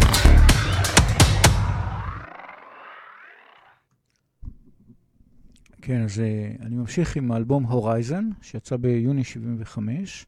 בחרתי גם את השיר Only Yesterday, שיצא כסינגל השני של האלבום במרץ 1975, עכשיו בהישגים שלו. השיר הזה הגיע לראשי מצעדים באירופה, גם בארצות הברית, הוא נכנס ליוס בילבורד טוב פניה, ועלה למקום הרביעי בסוף, אבל נשאר שם 12 שבועות. אבל עם הזמן, זה הנקודה, שעם הזמן השיר הזה מאוד מאוד מושמע, גם בכל העולם, גם בישראל, יהיה מושמע. עכשיו, בשנות ה-70, אני זוכר, זה היה באמת הרבה בישראל, אני זוכר את השיר הזה שהשמיעו אותו הרבה, כל מיני ברשת ב', רשת מה זה היה שם, גלי צהל, כל מיני, השמיעו את השיר הזה הרבה גם בישראל, וגם בערוץ הראשון, כזה שתמיד היה כמה דקות לפני החדשות, מראים איזשהו קליפ או מה, אז הראו את השיר הזה די הרבה גם. עכשיו ככה, סיפור השיר הזה נכתב על ידי ריצ'רד קרפנטר, על ידי איזה בחור בשם קוג'י מקיאנו ואותו ג'ון בטיס, ובקיצור 3 חבר'ה, ביניהם ריצ'רד, כאשר את הליריקה בלבד, אז ריצ'רד וג'ון בטיס, כרגיל שהם מובילים על הליריקה, זה, ואחר כך הם נעזרים בקטע של העיבוד עם אותו מקיאנו. כאשר ההלחנה בעיבוד, באמת, ריצ'רד ומקיאנו, ריצ'רד ומקיאנו יותר התעסקו באמת בהלחנה ובעיבוד. עכשיו, השיר הזה הוא שיר רומנטי, לאדם אהוב, וכי יש בו עידוד שהעתיד יהיה טוב יותר, ואת השיר הזה ריצ'רד כתב כאילו נכתב עבור קרן, שבאותם שנים היא חלמה על זוגיות, חלמה להיות אימא. אפילו היא סיפרה לו איך היא רוצה לקרוא לבת הראשונה שלה, וזה בהמשך נגיע לזה שוב. כן, הנושא הזה שהיא כבר יודעת איך היא תקרא לבת הראשונה שלה וכו'. עכשיו, היה שם גם איזו התערבות. היה שם טכנאי הקלטות ב-A&M Records בשם רוג'ר יאנג. והוא אומר לריצ'רד, תשמע, הדבר הזה הולך להיות להיט. אז הוא אומר לו, אני מוכן להתערב איתך על $1,000 שזה לא יהיה להיט. זה ריצ'רד אמר לו. אבל הוא הפסיד, ריצ'רד הפסיד, השיר הזה נהיה להיט. והפסיד את $1,000 האלה. לאותו טכנאי שאמר לו, תשמע, זה הולך להיות שיר נהדר. עכשיו, כמה מילים מהשיר. After long enough of being alone, everyone must face their shares of loneliness. In my own time, nobody knew the pain I was going through, and waiting was all my heart could do. Hope was all I had until you came. Maybe you can't see how much you mean to me.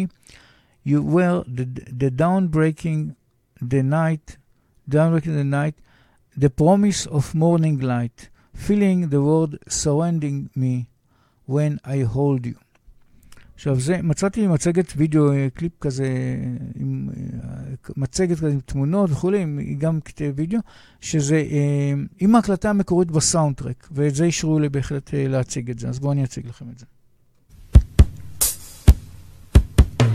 After long enough of being alone,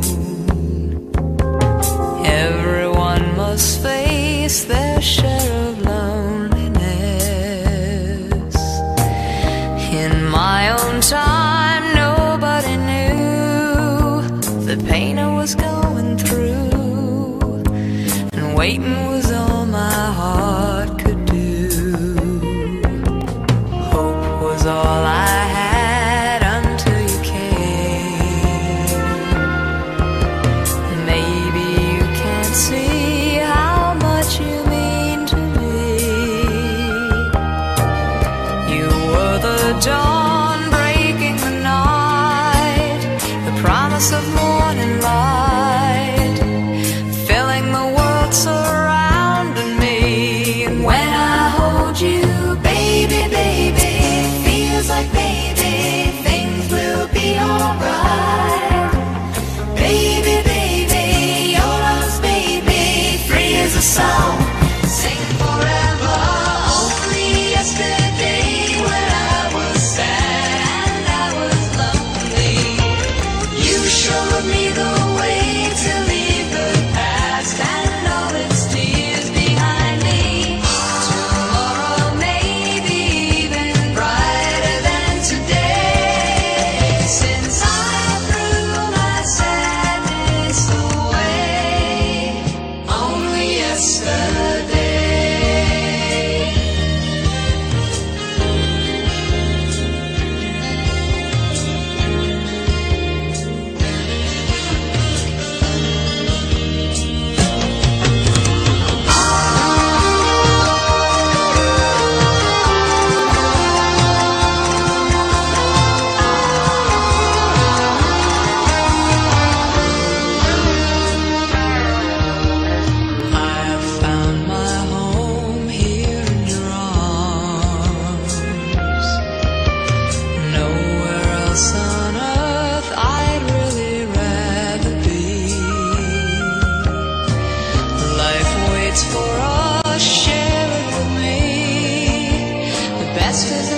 to be. So much is left for us to see. And when I hold you, baby, baby, it feels like, baby, things will be alright. Baby, baby, you're us, baby, free as a song, singing forever. Only yesterday when I was sad and I was lonely, you showed me the way to leave the past and all its tears behind me. Tomorrow may be even brighter than today, since I threw my sadness away. Only yesterday. Only yesterday when I was sad and I was lonely, you showed me the way to leave the past and all its tears behind me. Tomorrow may be even brighter than today, since I threw my sadness away. Only yesterday. הרדיו החברתי הראשון. הכוח חוזר לאנשים.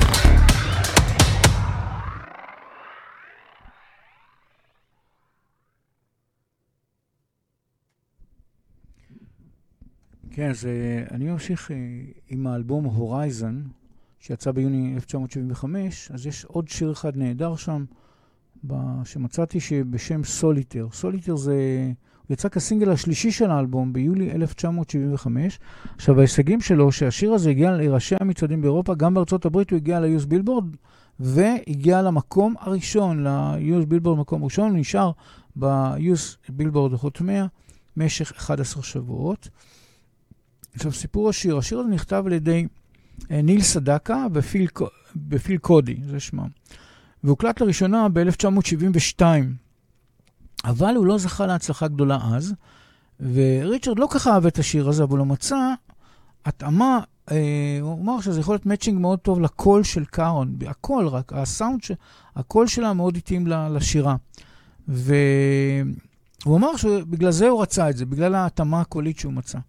והוא ביקש באמת לעשות את זה, את העיבוד הזה. ריצ'רד באמת איבד את השיר, זה היה במהלך 1975, משהו כמו 3 שנים אחרי שזה יצא לראשונה, עבור קארן, לאלבום הורייזן, שעבדו עליו. אז הם עבדו על האלבום והתחילו לחפש את השירים הטובים. ואכן הביצוע של קרן היה מאוד מאוד מרשים. אבל, וזה פה ריצ'רד הרבה שנים עברו והוא אמר את הדבר הבא, קרן מעולם לא אהבה את השיר הזה, שיש בו מסר עגום ללא אופטימיות, למרות שהשיר הזה מאוד מאוד הצליח, יש בו מסר עגום. אז עכשיו, ציטוט מריצ'רד, הוא אמר את הדבר הבא, ממש ככה ציטוט. She never liked the song, and she never changed her opinion. זאת אומרת, הוא אומר שכל השנים אמרה, אני לא אוהב את השיר הזה, צריך לשיר שרים, אבל היא לא אהבה את השיר הזה, ואני יכול להבין אותה.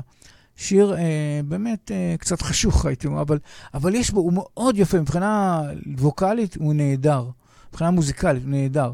There was a man, a lonely man, who lost his love through his indifference, כאילו, שונות משהו כזה, a heart that cared that went unshared until it died, waiting his silence. נשמע נורא. עכשיו, הקרנה, מצאתי הופעה של הקרפנטרס, שמבצרים את השיר סוליטר, זה היה נדמה לי אז, כן, יש שם משהו בשנת 75, או 6 נדמה לי. בואו נראה את זה.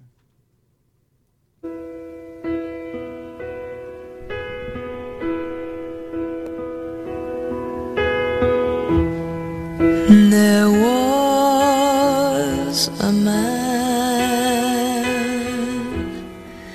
a lonely man, who lost his love through his indifference. A heart that cared, that went unshared until it died, within his silence.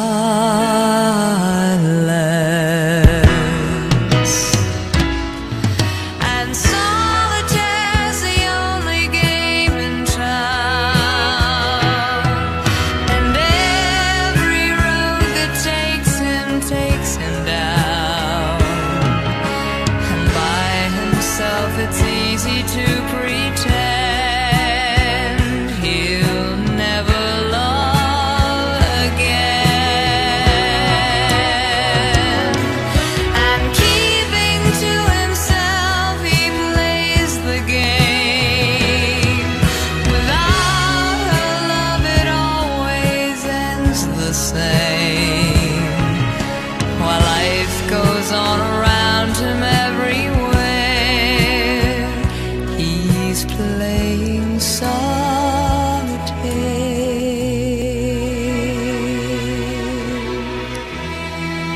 A little hope goes up in smoke. Just how it goes without saying.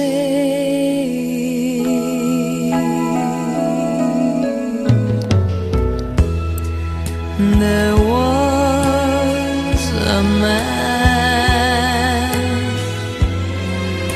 a lonely man, who would command the hand he's playing.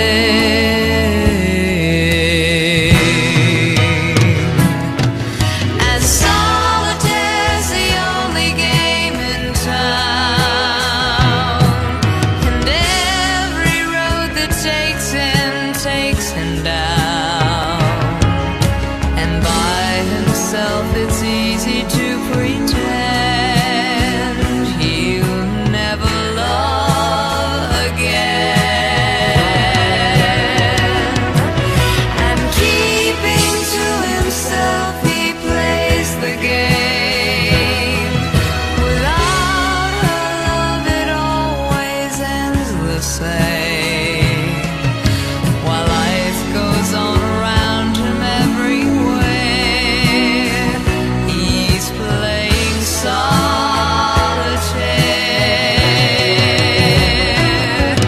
And solitaire's the only game in town, and every road that takes him down. While life goes on around him everywhere, he's playing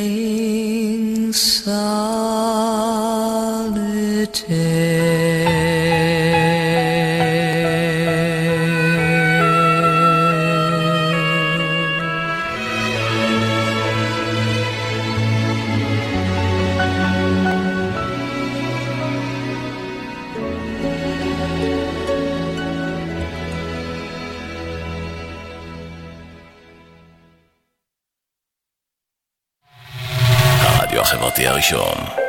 הכוח חוזר לאנשים.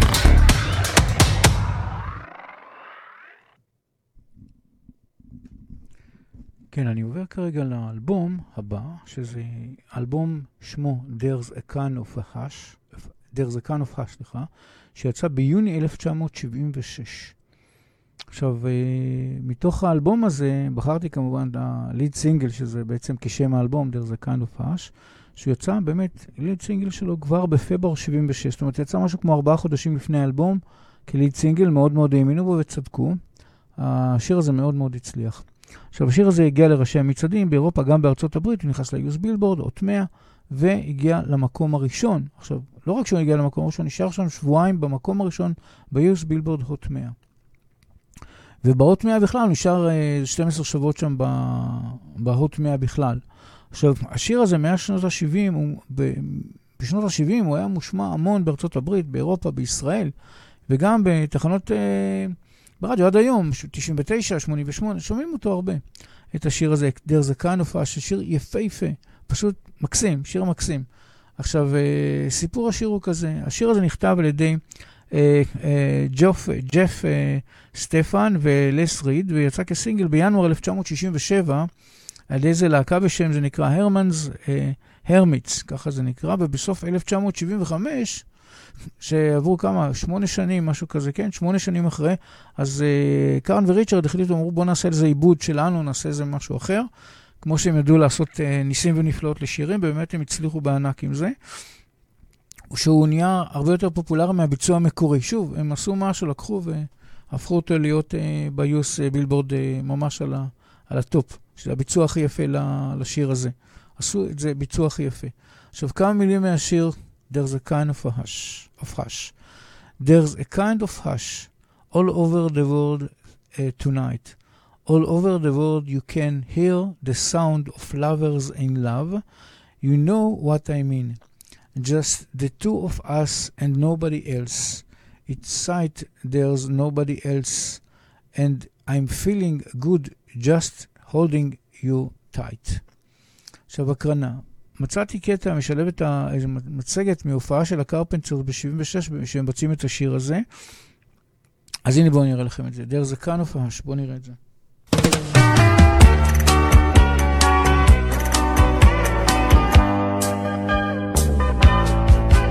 There's a kind of hush all over the world tonight. All over the world you can hear the sound of lovers in love. You know what I mean, just the two of us and nobody else in sight.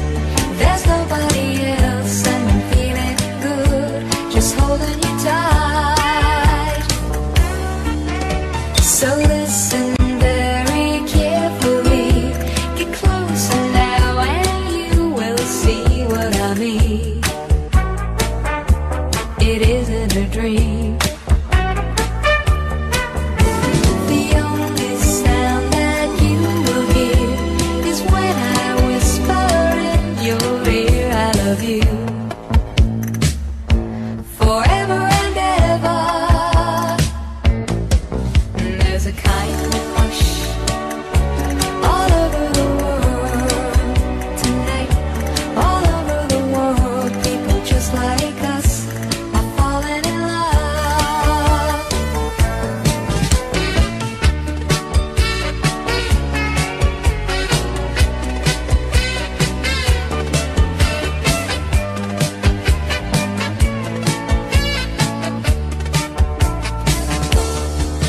So listen very carefully, get closer now and you will see what I mean. It isn't a dream. The only sound that you will hear is when I whisper in your ear, I love you. Forever and ever. There's a kind of hush all over the world tonight.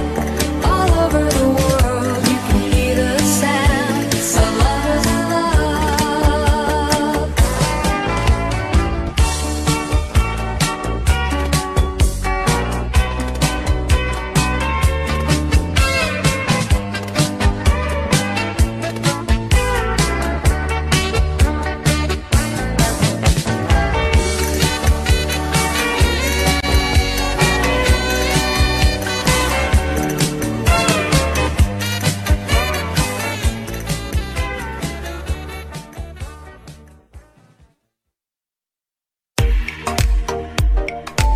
אתם מאזינים לרדיו החברתי הראשון. ועכשיו, שירים וסיפורים, בהגשת אלי אור, ורק אצלנו, ברדיו החברתי הראשון.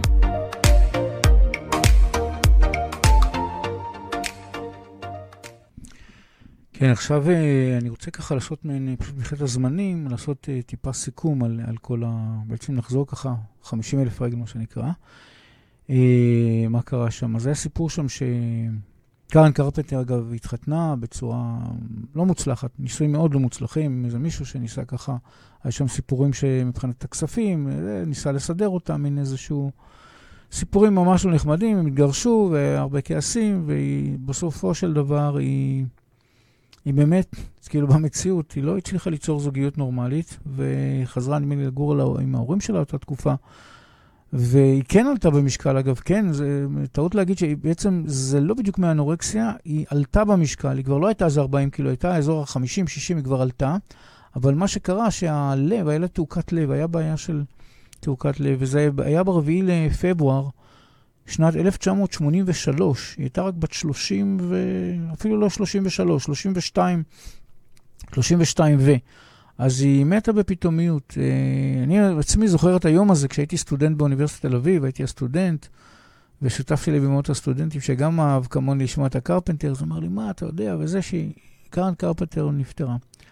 אז אמרתי, לא יכול להיות, טעות וזה, בדקנו, באמת זה היה נכון, כי באמת אפילו הודיעו את זה בחדשות וכאלה. עכשיו, היא מתה עקב כשל בתפקוד הלב שלה. מה שקרה, שהגוף שלה התכווץ, זאת אומרת, היה מאוד מאוד 40 קילו, זאת אומרת, ירדה מאוד מאוד מאוד, ולאט התחילה לעלות. ואז הגיעה למצב, וגם כל מיני תרופות שהיא לקחה וכל מיני דברים, אז הגיעה לזה שהלב שלה לא יכל לעמוד בעומס.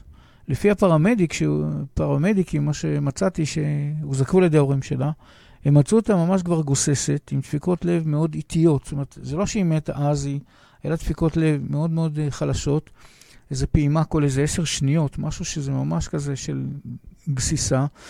ניסו לעשות כל מיני החייאה וזה לא הצליחו, עד שהלב שלה נדם. מי זה היה בבית החולים, שזה כבר היה סופית שהיא הפסיקה, הלב שלה הפסיק לעבוד. ואז הם נאלצו לקבוע את מותה.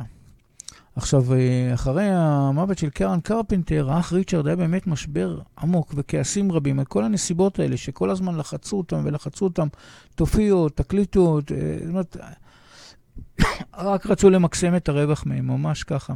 אגב, ריצ'רד התחתן בשנת 1984 עם בת דודה בשם מרי רודולף, איזה בת דודה שלו, כן? קרובת משפחה בעצם.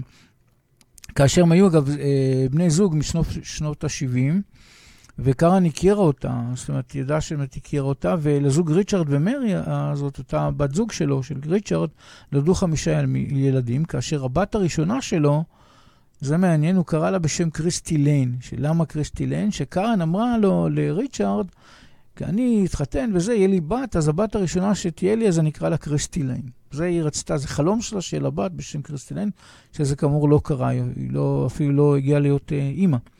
היא לא זכתה אפילו להיות אימא, שהיא מאוד רצתה. אז הוא קרא לבת שלו בשם הזה. ולזכרה, האח ריצ'רד, הלחין יצירה מוזיקלית, שהוא התחיל לכתוב אותה עוד ב-1989, אז עשו את הסרט ריצ'רד היה מה שנקרא קרנס תים, ב-1989 עשו איזה סרט הרי על קרן קרפנטר, סרט גדול של 2 והוא ככה התחיל לעבוד, אבל לא הספיק, זה לא שלב בסרט היצירה, לקח לו המון זמן, לקח לו רק 13 שנים, רק ב-1996, זאת אומרת, משהו כמו בערך, זאת אומרת, כן, משנת 89, לא, סליחה, כמה שנים, לא פחות, מ-89, זה 7 שנים בערך, אז ב-96 הוא סיים, וזה שוחרר בסוף ב-97, במרץ 97, זה שוחרר, היצירה, תחת הלייבל שני A&M Records. עכשיו, ריצ'רד התבטא על מה שקרה עם קרן בכאב גדול וכעס, עד היום יש לו הרבה דברים שהוא חושב שזה היה לא נכון, מבחינת איך שההורים התייחסו, איך מבחינת הסביבה, המרגנים וכו', כי גם אגב עליו, גם בעלי העניין לחצו אותם עוד ועוד להופיע, תקליטו, תופיעו וכו'. ונתנו להם כזה, לקחו חופש, לא היה מושג של חופש. וגם לא התייחסו ברצינות לבעיות הבריאותיות של קרן, עד שממש היה חמור עם האנורקסיה, הנברוזה וכל הסיפור הזה.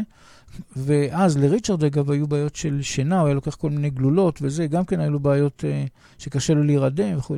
עכשיו, אני רציתי ככה לסיום להשמיע את היצירה שריצ'רד קרפנטר, הוא בעצם יצר אחרי כל אותם שנים שהוא חשב וזה ועשה ובסוף הוא השלים את זה. אותה יצירה שהוא עשה, זה נקרא קרן תים, שהיא מלווה בתמונות וקטעים מחיי קרן. אז זה ככה לסיום חשבתי זה יהיה הדבר הכי נכון לעשות. אז זה אני אראה לכם עכשיו.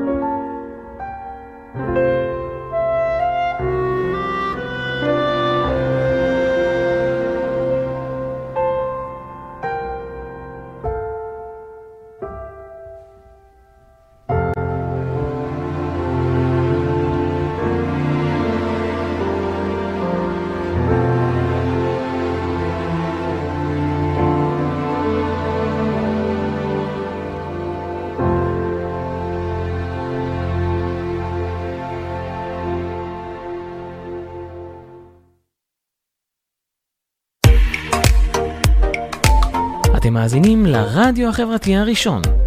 ועכשיו, שירים וסיפורים, בהגשת אלי אור, ורק אצלנו, ברדיו החברתי הראשון.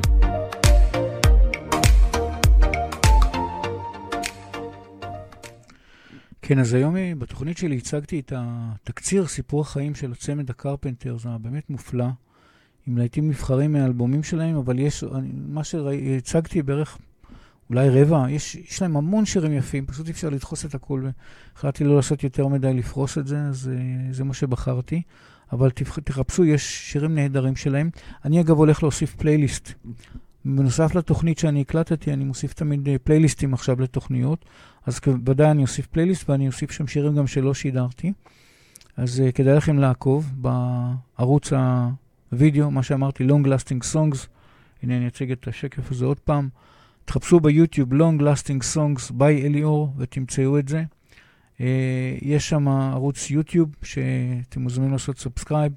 יש שם פלייליסטים נהדרים, חוץ מהתוכניות שאני מקליט, גם פלייליסטים שהתחלתי להרחיב ולהרחיב, וזה תהליך ללא הפסקה, אני אמשיך לעשות את זה עוד ועוד. וחוץ מזה שאני, כמובן בפעם הבאה אני אציג אומנית ענקית אחרת. הסיפור אגב, סיפור עם הקרפנטרס, ככה אם כבר אני אסביר מה קרה, אני שידרתי עליהם כבר בהתחלה, ממש בתוכנית שנייה, משהו ממש מזמן, באוגוסט 2020. מה שקרה, שהיה לי בעיה עם זכויות יוצרים, לא יודעת איך להתעסק עם זה, בעצם הורדתי, לצערי הרב נאלצתי להוריד את התוכנית והיא לא זמינה. ואז מה שקרה, שאמרתי אני אעשה את זה גם כן הנושא הזה של הטכניקה, שאני יכול היום להציג קטעי וידאו באיכות גבוהה, בפול HD, באמת האולפן שלנו השתדרג מאוד, אז אמרתי, אולי באמת זה הזמן לקחת את התוכנית ההיא שלא הייתה מוצלחת, אולי אני אעשה את זה גם עם אגב סיימון וגרפינקל, שקרה לי דבר דומה, איכשהו אבל הצלחתי להשאיר את זה, אבל זה מושתק וזה, לפתור את הבעיות ולעשות את זה שוב. אז אמרתי, את הקרן קרפנטר, וואו, את זה אני עושה. זו הייתה ההחלטה, אגב, אני מודה שזה לא מה שביקשו ממני, ביקשו ממני אני אגיע גם לאומניות האחרות שביקשו, אבל זה היה משהו שאמרתי, אני ככה מחזיר לעצמי, זה משהו שמאוד רציתי, להחזיר את זה חזרה לתוכנית טובה, שמראה באיכות טובה, עם וידאו וכו', על הצמד הקרפנטרס. אז אני חושב שדי הצלחתי לעשות את זה היום. אז זהו, אז חוץ מזה אני בטוויטר, אני באילי אור בטוויטר, מי שרואה את זה כאן בשקף. יש ציוץ נעוץ עם לינק לצפייה בשידור האחרון, לכל מי שרק מקשיב כעת, אז אני באמת ממליץ מאוד מאוד, תראו גם את ההקלטה של זה ביוטיוב, משום שהתוכניות שלי פשוט מכילות הרבה קטעי וידאו. עכשיו, אתם מוזמנים לכתוב לי באמת על רעיונות, הצעות שלכם לגבי אומניות שכבר קיבלתי כל מיני משאבים, כל הזמן אני מקבל עוד. אבל רוצה עדיין להתרכז באומניות, כאילו שיהיה איזשהו איזון, אני אחר כך אתחיל לעשות כזה פעם גבר, פעם אישה מבחינת אומנים. אבל עדיין אני רוצה שזה יהיה מאוזן מבחינת כמות האומנים ואומניות שהצגתי. אני אליאור, בתוכנית שהסתיימה, היא שירים וסיפורים, או Long Lasting Songs, זה השם האנגלי שלה ביוטיוב. אז תודה רבה לכל המאזינים, הצופים, כותבי המשאבים בהצעות, שיהיה לכם יום נפלא, רגוע וכיפי. להתראות בעזרת השם בתוכנית הבאה בעוד שבועיים. תודה רבה. הרדיו החברתי הראשון. הכוח חוזר לאנשים.